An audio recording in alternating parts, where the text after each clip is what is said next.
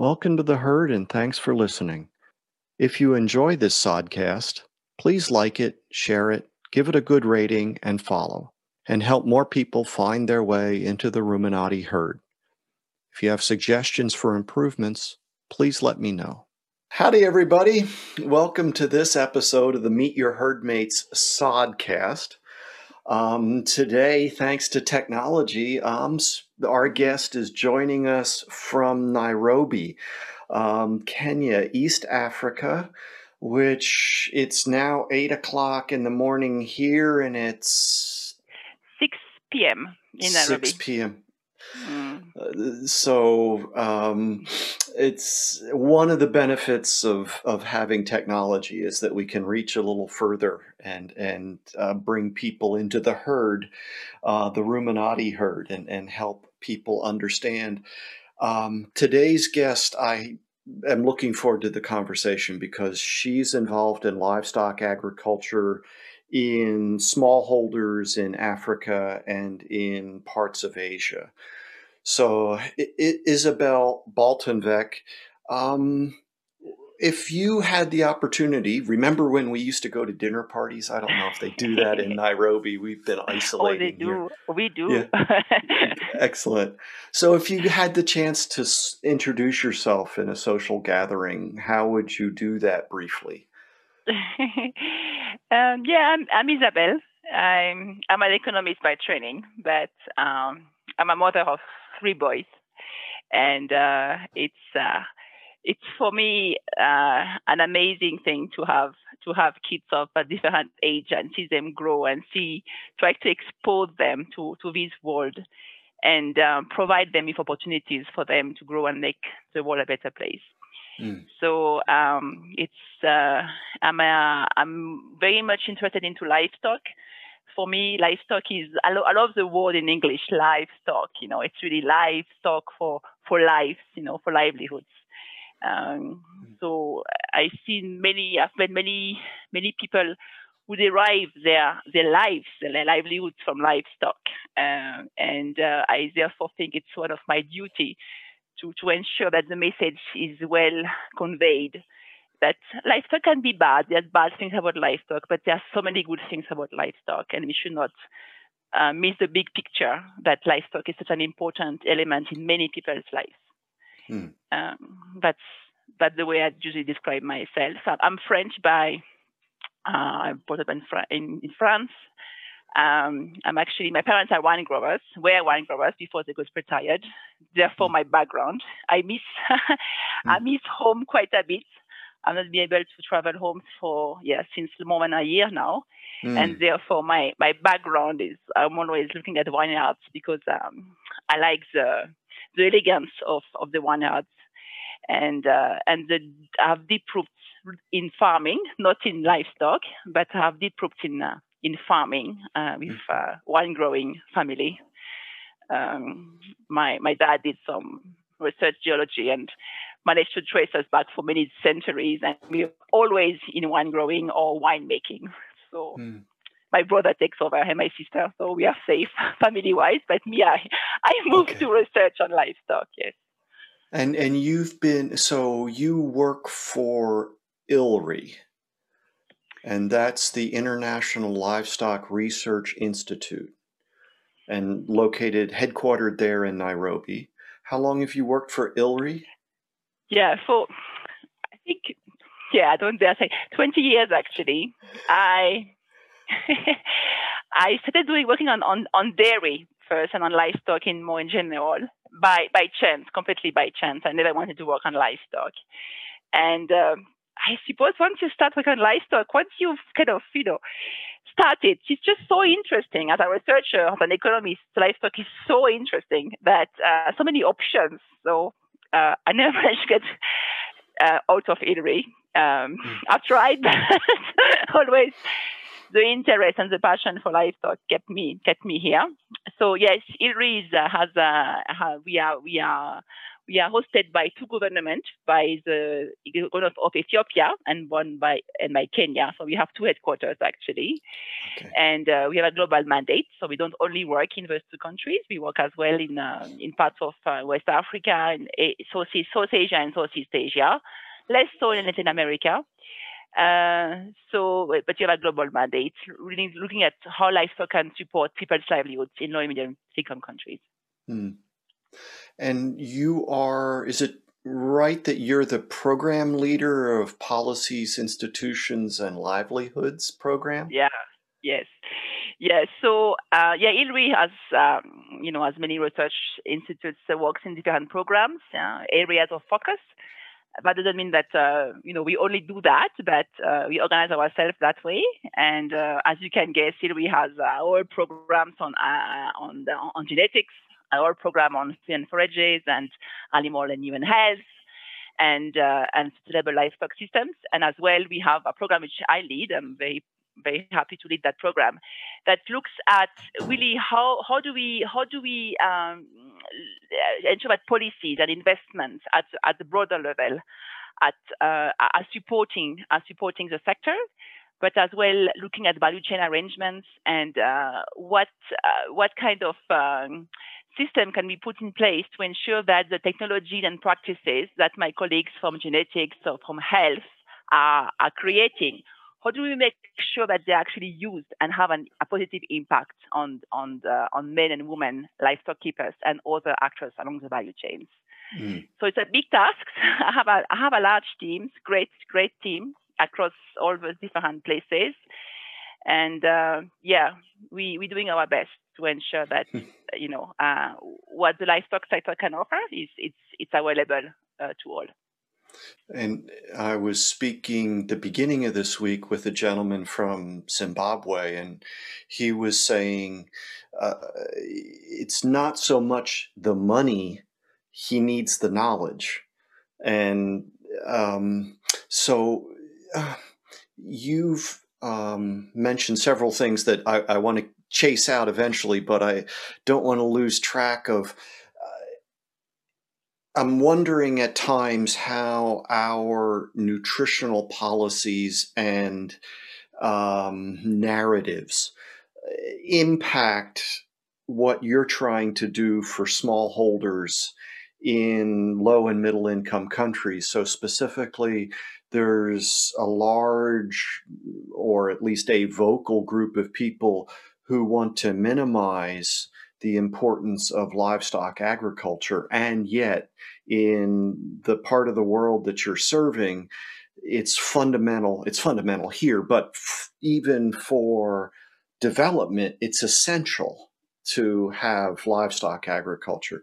So is that tension something that you have to wrestle with in what you're doing? Yeah, absolutely. I mean, a few years back, I think many of us, and me as well, we were not really thinking that saying, that the livestock is bad for your health and environment would really affect people in low and medium income countries, because it's not really relevant, It's like if people don't even have access to enough food, I mean, morally speaking, how can you tell them to remove one thing that they can have that can support their children's nutrition? It just doesn't really make sense. But what is happening is, yes, when people start making those big claims and like overall livestock is bad for you and stop eating meat and stop drinking milk, then it has an impact on investment, on overall policies, on some of our donors. And then we're like, oh, hold on, it's not the same situation, People on the ground don't have that luxury of choosing, should I do a vegan burger or a beef burger? I mean, the choice is not there. So it is now getting really relevant. And therefore, I said, I think we have to work on those things. And before, we were not really. So yes, it's getting very, very important. And therefore, we try to kind of bring those voices from the field to this higher level, because I think people have to listen to, has to first hear those voices and really listen and take action. And it's not about, that we have all to eat more more meat or drink more milk? Obviously, no.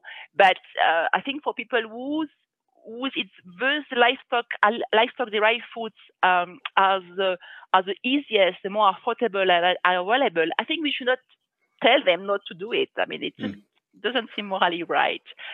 So that's why I'm interested.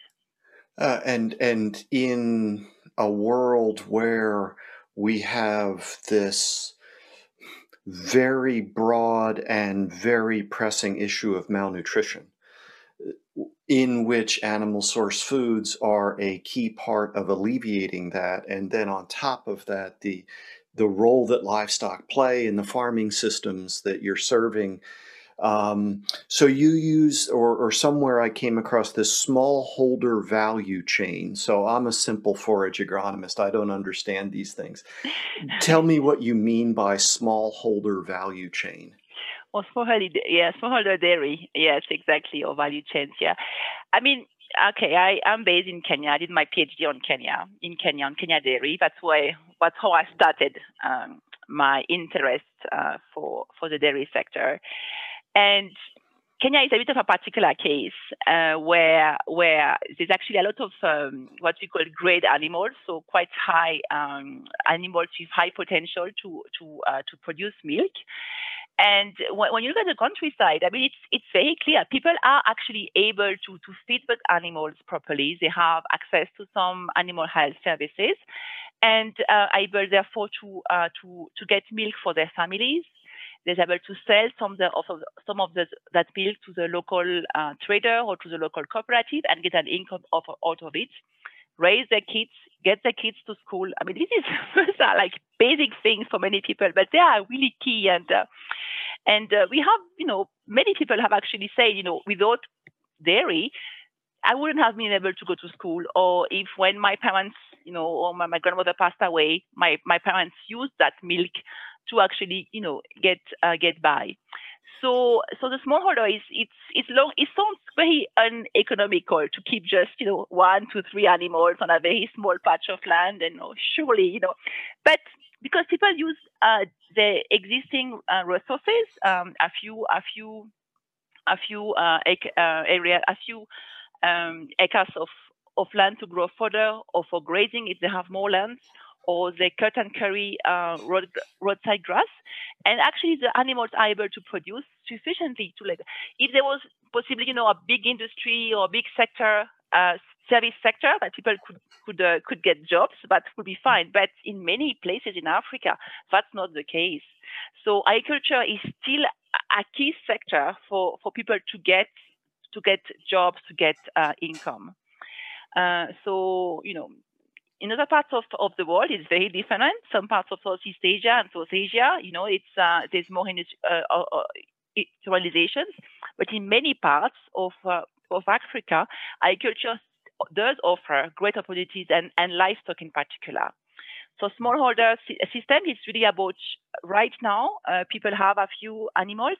How do you support them in growing the herd if they have the capacity and the will and the willingness? Some people want to do something else, right? They want to do, banana or cashew nuts.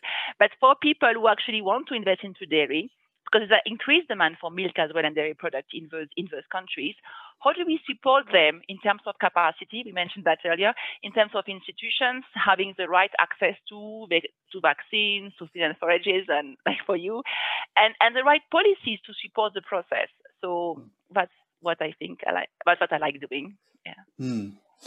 So the livestock are a key part of social security, in that there's a stability there that takes out some of the economic jolts. But as production increases, then you're faced with the challenge of getting to market. So once you're feeding enough for yourself, and now you're looking for, well, how do I convert this then into more income or into income? So then there's chains. And I remember years ago, I don't want to think about how many, there was an international congress in Sydney in Australia. And I listened to a gentleman talk about a cooperative project in Tanzania, and the smallholder dairies, mostly women owners, maybe 2 cows, 3 cows, would be a large, but they were forming a cooperative, or a cooperative had been formed so that they could have more power in buying and then moving milk into the market. And the first project that they got into was putting milk into Ziploc bags with a straw and getting it to the schools so the school children could have milk. And then there was some measurement of what the teachers were perceiving as far as behavior and performance. So again, things look very different. Perspective very much matters when you look at some of the conversations. Development economist, I didn't know that was a thing. Oh, it's a big thing. Yeah. I hope so. It's really about economics from developing countries perspective. So I'm an overall economist focusing on low and medium income countries. I did my MSc and my PhD in France at Université d'Auvergne. And at that time, it was the only university in France that was offering that degree, actually. So I don't come from that region. I come from the east of France, as I was saying earlier. And I really wanted to work on economics because that's what I like, and but really focusing on low and medium income countries. Systems, policies, institutions that support producers to get a better livelihood. So we've talked about ILRI. There's another acronym, CGAR. What is? Yeah, it's actually no longer an acronym, but yes. Sorry. It's these consortiums of several centers and no alliances that are coming that work together on the same topic. So ILRI is a center focusing on livestock. We have centers focusing on wheat, or on maize, on drylands, and on policies. And we're actually moving now to what we call the one CGR. So we are even strengthening our collaboration between centers, which is very positive. Yeah. Thank you for that. So we've talked. It really is important for people to understand just how integrated the farming systems in Africa and Asia, parts of Asia, are, that these smallholder, and I've seen some statistics about the percentage of the world's food commodities that are produced on smallholder and integrated systems, so that livestock are still playing a role as draft animals in many parts of the world. They're the source of fertilizer for the crops. You mentioned before roadside cut and carry. And then you're left with the manure, which then can, whatever plot of land that you have that you can farm, now that enriches that as well. So those sorts of things, I think, are important for people to hear about. Absolutely. I mean, it's, the first time I came here, I was as well very, very puzzled by that, compared to to the systems in Europe where, you have a maize field, but the maize field, right? And you have your cows there, and those are your cows. And so it's what you call crop mixed livestock systems in many parts of the regions where we work in, where people have animals, and they have chicken in the backyard, having a few eggs here and there, able to sell chicken as well live when required, or have them for parties, and then growing part of the food that they consume themselves, and the rest they are selling. So there's more or less three main types of what we call crop livestock interaction. The first one you said is manure, right? The animal actually supporting, maintaining soil fertility. I think that's really key, because people don't have access to fertilizer. So more or less the livestock is almost like the livestock is being in the developed world or in the north. People have used alternatives to manure. It's fertilizers. In the area we are working, they're using manure because that's what they have, and it makes much more sense actually as well, environmental friendly. And then so that's the first one. The second one is traction or plowing. So or we as well have donkeys that carrying water and things like that, or or plowing. The third one is when you actually have crops like maize or groundnut, which then the leaves, the stems are actually fed back to the livestock. Mm-hmm. So dual purpose crops, as we call it, are extremely important, because if you have very small land size, you can have your plot of maize, the grains is for the human, and the rest, the leaves, are for the animal. So you have it's very, very efficient systems. Mm-hmm. So that's the third main way of the mixed crop livestock systems. So in many parts of the area we are working in the highlands in East Africa, for example, but as well in India, in Southeast Asia, we have a lot of other systems. There's other systems where whole livestock are being kept. Is obviously more the pastoral system, agro-pastoral systems, the rangeland systems, where you have large area of land where crops cannot grow. I have as well where I come from.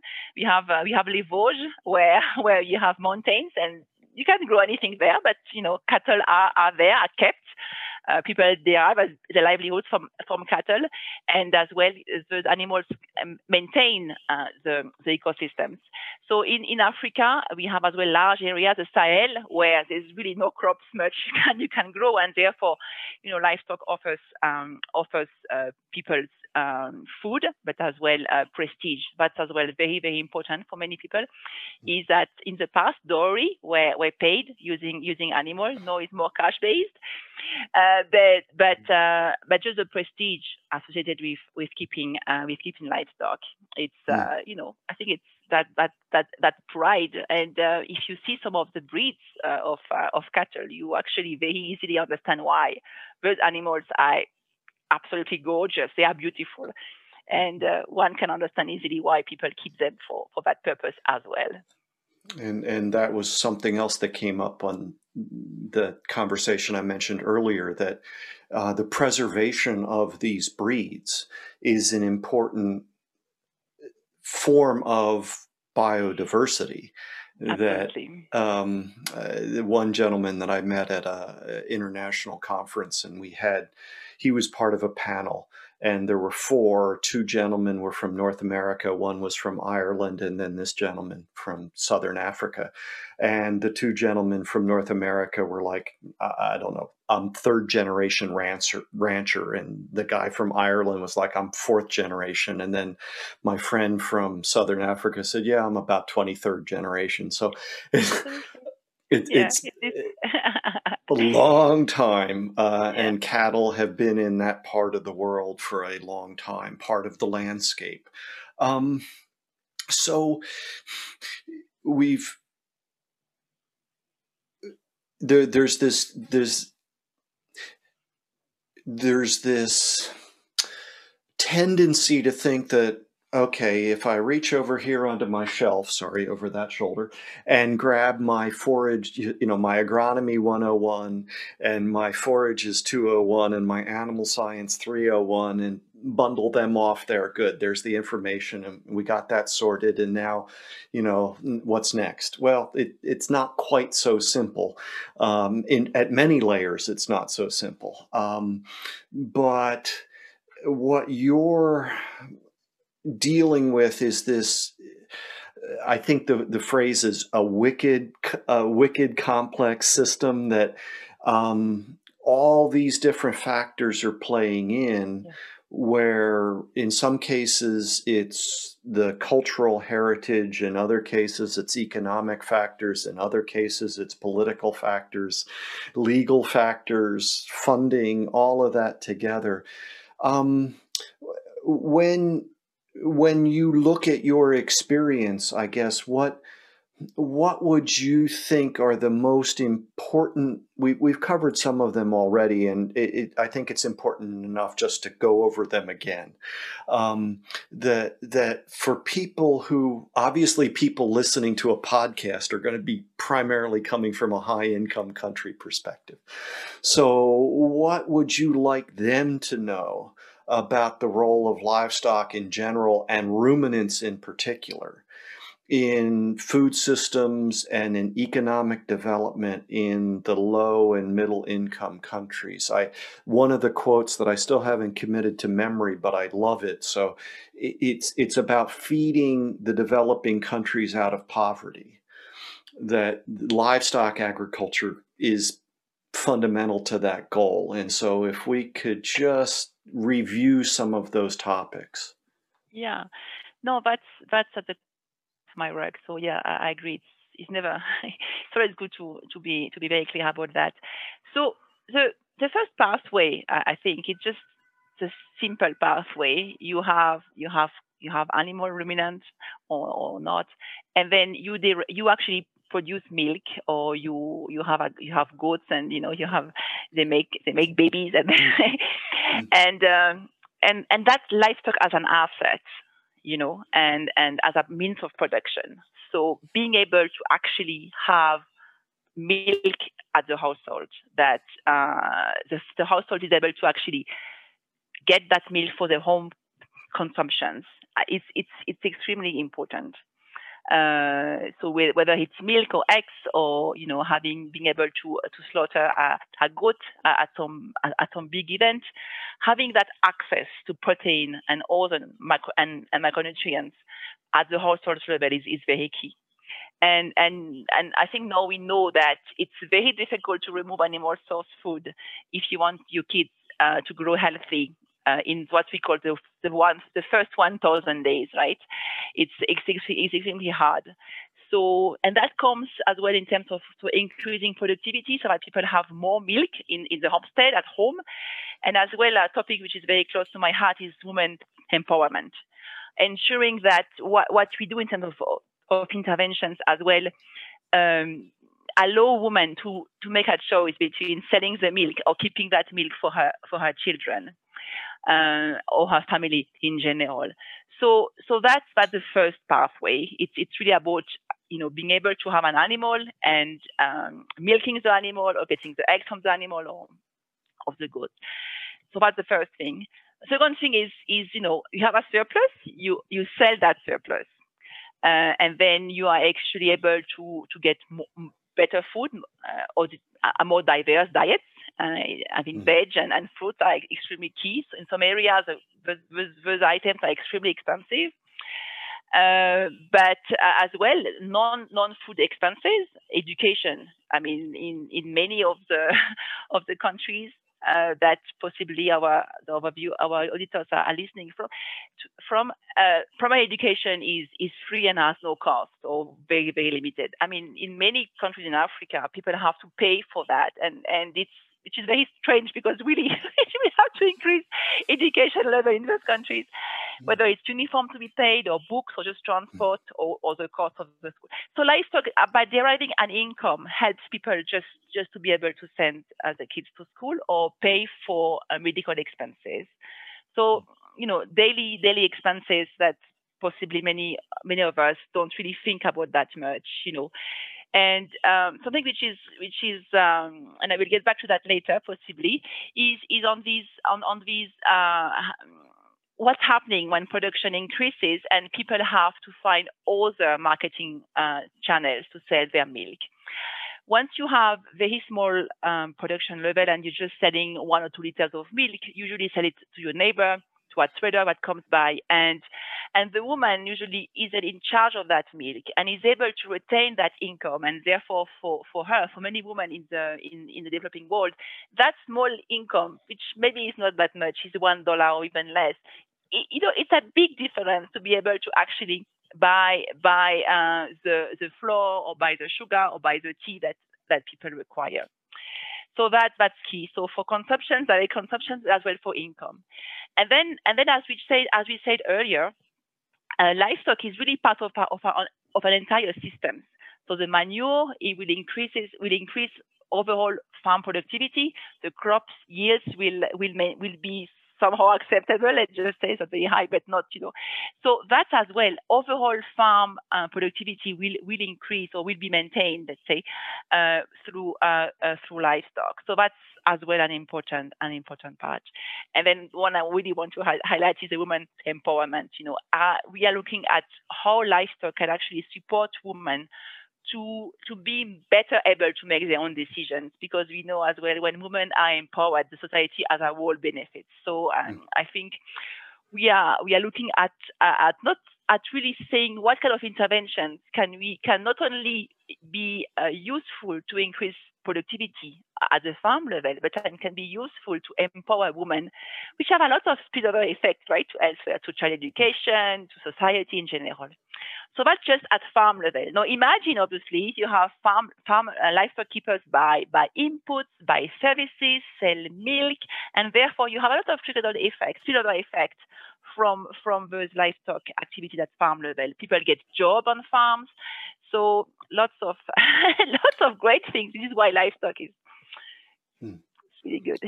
It's not well appreciated when you're able to sit in your home. The light is getting done in Nairobi very quickly, actually, at that time. So I'm going to put the light on so that you see me better. Yeah. Perfect. Yeah. Next to the equator, so it moves very fast. Yes. Yes. Yeah, I'm looking forward to the visit. Don't know what that's a long way down. I won't worry about it. When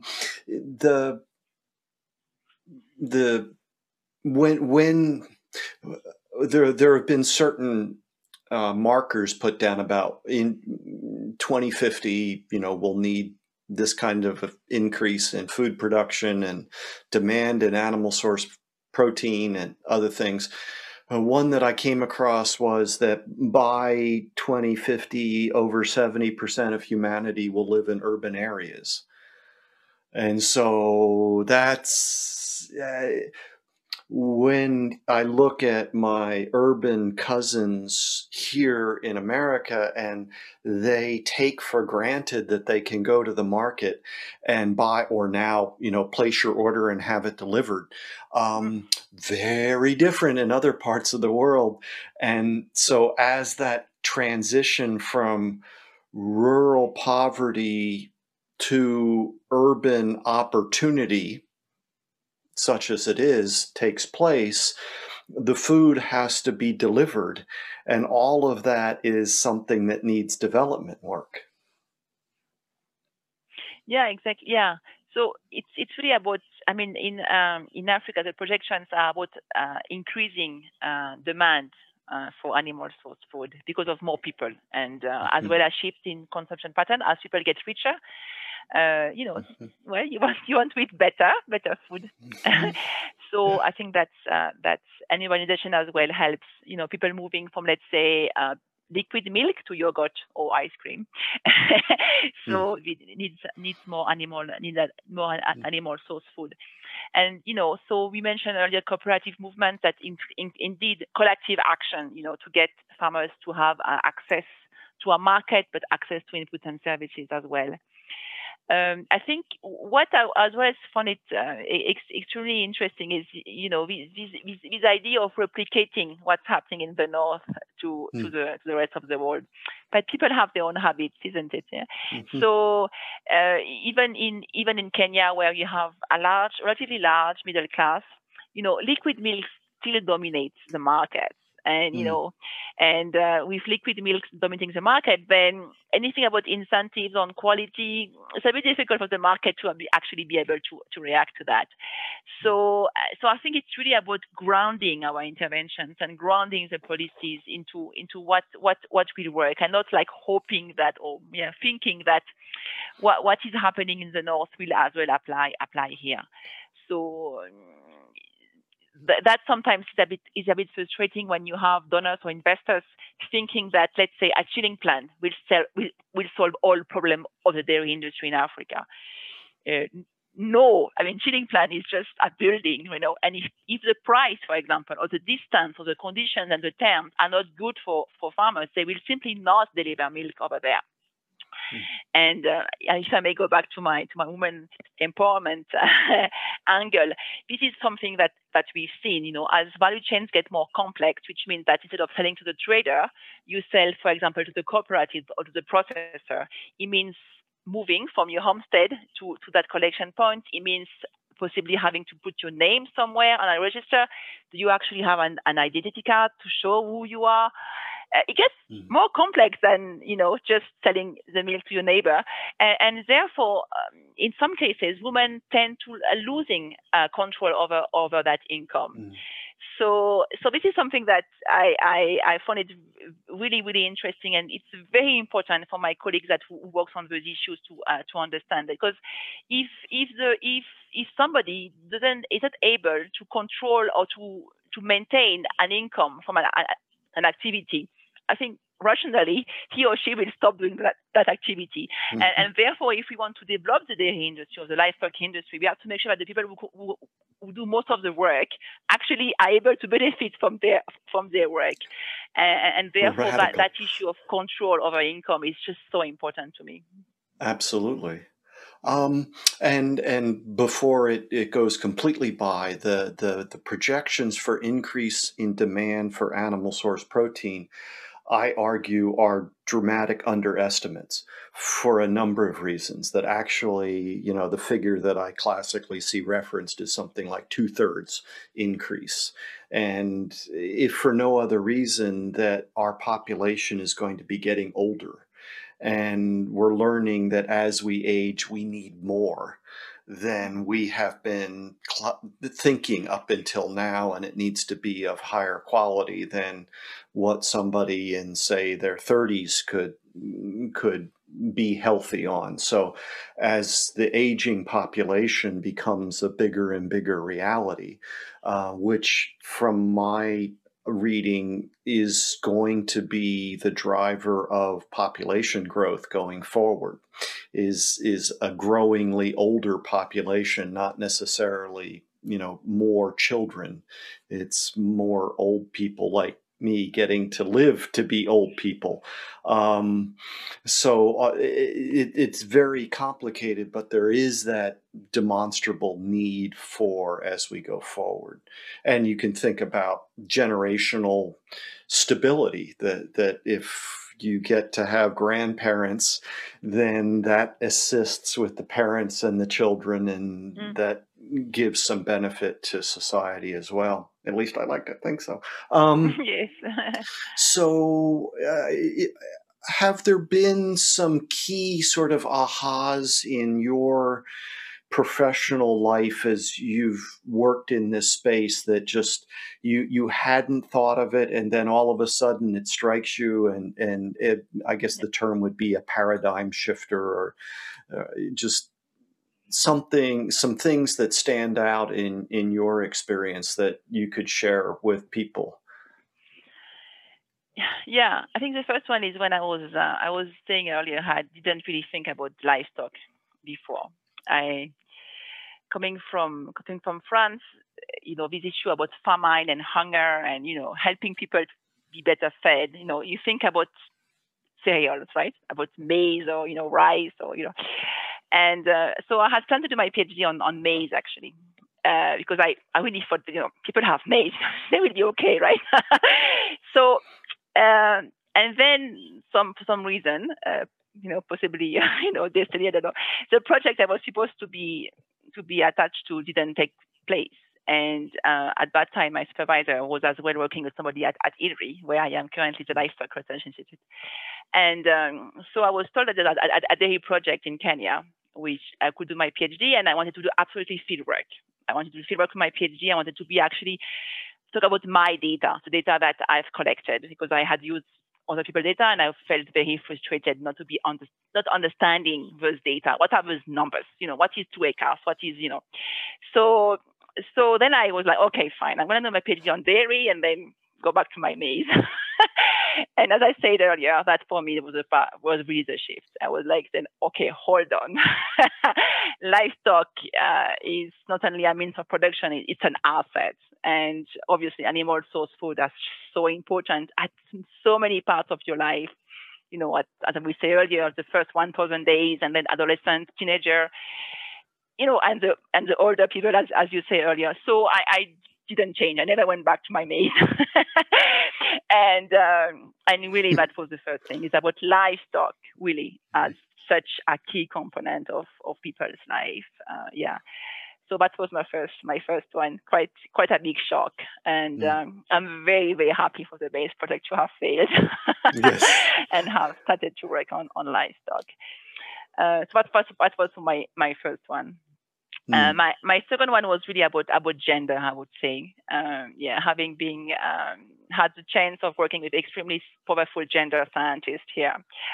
And, as economists, you tend to look at the household as a whole, right? And possibly coming from Europe, where there's possibly more sharing of roles and responsibility in terms of income and task. I wasn't really thinking that it will be such a big difference in other countries. But just what I was explaining earlier, the fact that members of the households, in particular, men and women, have very differential role. What it means to be, a woman, a young woman in Kenya or in India, it's just so different from than being a man in terms of what you are allowed to do, what you want to do, what are your aspirations. So as I worked with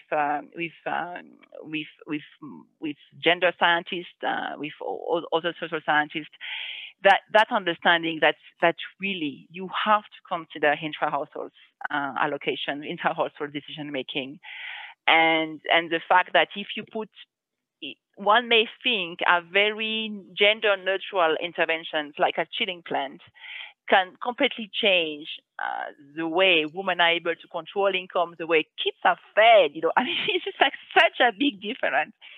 I never really thought about that.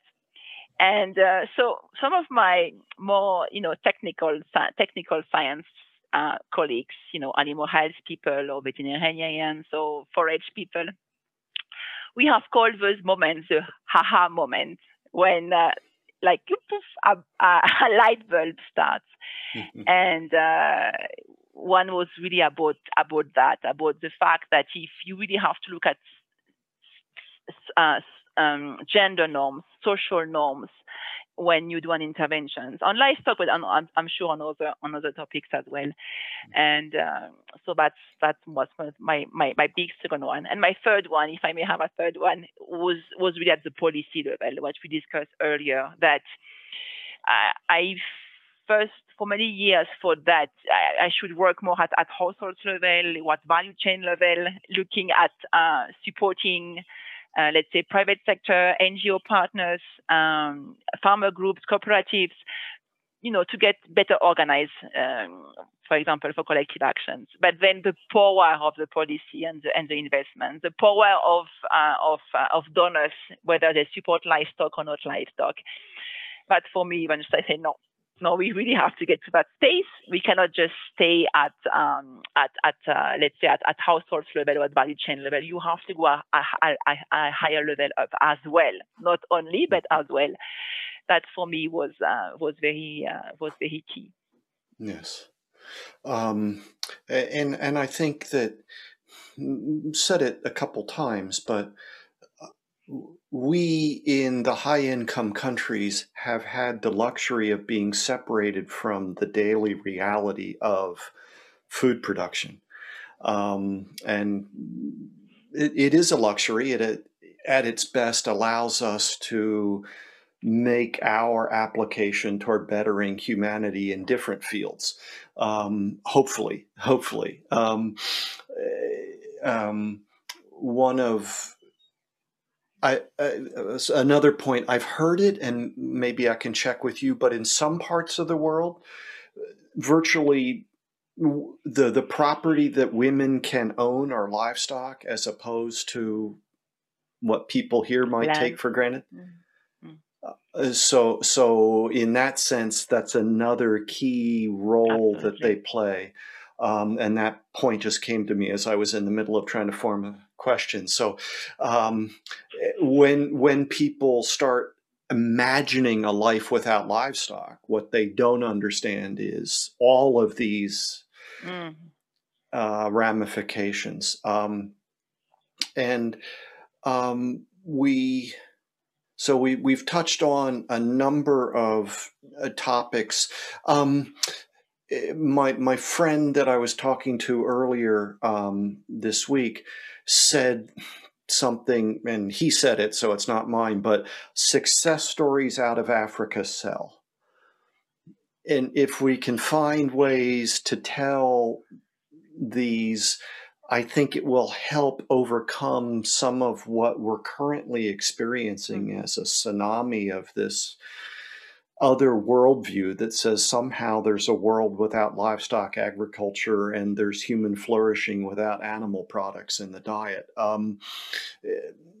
So I commend all the work that's going on. Where can people learn more about what you're doing and your colleagues are doing? How can people get involved and support this kind of activity? So I think information is key, and I think being open to change your your opinion, and as well understanding that something that works for you at a point of time in a place doesn't mean that everybody has to do that as well. I think that's for me is extremely important. We all have nieces or sisters who are studied to be vegetarians, and then they know our work on life, so can say, "What is wrong with you? Livestock is bad." Okay, hold on, hold on, just listen, just read.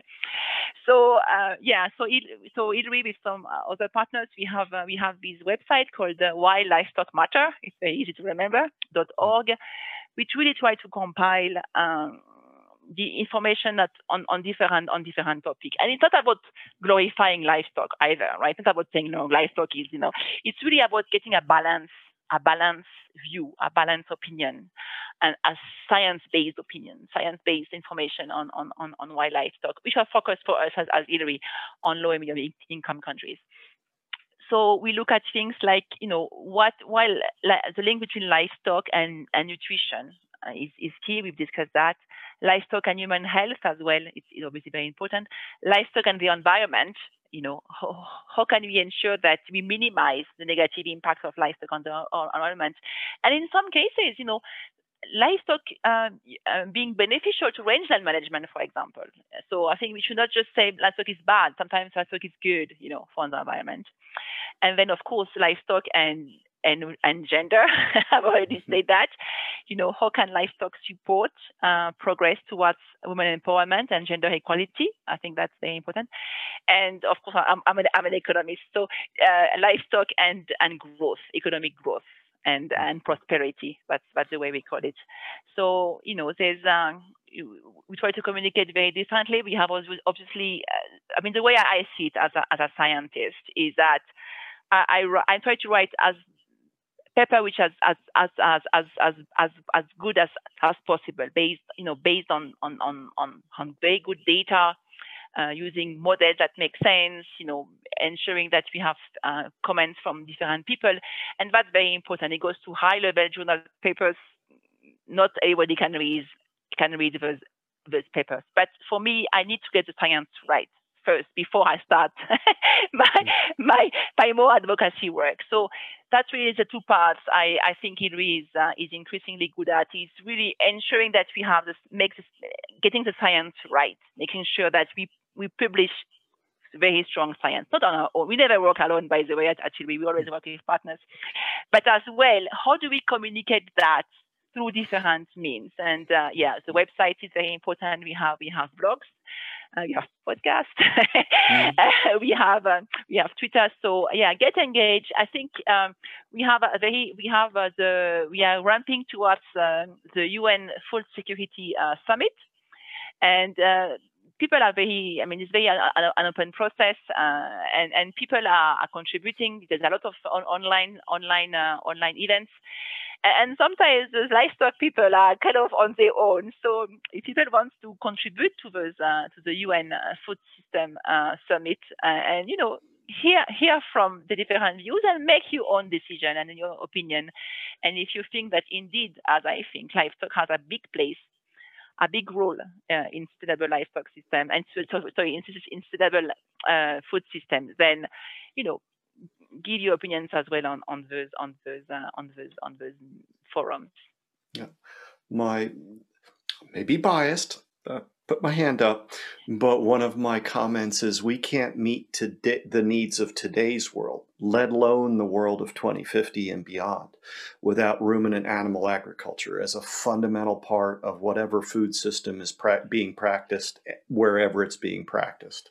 And that we have to strive for improving productivity and efficiency for all the reasons that we've talked about, and trying to encourage undergraduates to look at ruminant animal agriculture, forage agronomy as places to make these kinds of big impacts There was the need for a green revolution in the 60s and 70s, and I think that there's a need for a ruminant revolution in the 2020s. Yes. So I'm advocating for the ruminants, but also basically for humans, because absolutely, yes, So I like, as a scientist, I like giving as well. I give the evidence. If people don't want to hear it, listen. Okay, but I'm sure, like you in the past, we used to publish papers and just think that somehow policymakers will just find our papers. So something that we have not discussed on policy, and Hilary has been really trying to make that very clear, is when countries ask us, okay, what can I do then to invest into livestock? So now we have developed with partners like FAO and CIRAD, we have what we call the livestock master plans, which are kind of blueprints for country to say, okay, you want to invest into livestock? Here it is. So we have a set of models and of processes. We're doing it right now, actually, in Kenya. It's for us, being based in Kenya, it's a fantastic opportunities to develop the livestock master plan for this country, as well for Gambia and the state of Odisha in India. Well, and one of my soapboxes is human metabolic health, and what we're seeing about its role in the non-communicable diseases, which are a massive problem in all three income countries. I mean, it's not confined to high-income countries, and when we look at the low and middle-income countries, the burden is even greater because of the lack of the other parts of the system. And it is arguable that increasing animal source food in the diet is a way of reversing those. And yet we haven't fully appreciated the economic and the environmental impacts of those metabolic illnesses. And so the models, I think, haven't yet begun to really encompass end-to-end the human life cycle analysis of environmental impact, if you will. I know that gets tricky, but like I say, that's one of my soapboxes. But I think going forward, we'll have to be open to how do we expand the definition of malnutrition, because right now classically we think of insufficient essential nutrients, and rightly so. No argument. On the other hand, these diseases like type 2 diabetes, I could argue, are another form of malnutrition. And the linkage between all of those all seem to at least be made worse by insulin resistance, if not a causal relationship. They're certainly not improved. So all of that, and then thinking about, well, how are we going to feed a population where that's a growing problem? Yeah. So, but again, that's my soapbox, so I'm going to step down now and look sheepish. Thank you so much for your time. Thank you for this window into a part of the world that I really want to learn more about. And mentioned before we got started that I look forward to visiting ILRI. And, it would be great. Absolutely. So thank you. Before we go, if you have any questions for me, it's only fair to offer the opportunity. Otherwise, I'll let you get to is it dinner or supper there? What? Dinner. Dinner. Okay. I'll let you get to dinner in your evening. Yeah, just a question actually. What do you get your energy? What drives you in your work? One is I am passionate about forage agriculture for a number of reasons, and it's more than just hay or pasture or silage. That number two is I've had a personal health experience that has resulted in me having a new look at what I had received as wisdom, and then I come to question it and go, and then I look around and realize a lot of people are still where I was. And it's not so much convincing people as making sure people have access to information. Absolutely. Yeah. It's hard to make an informed decision when you don't have the information.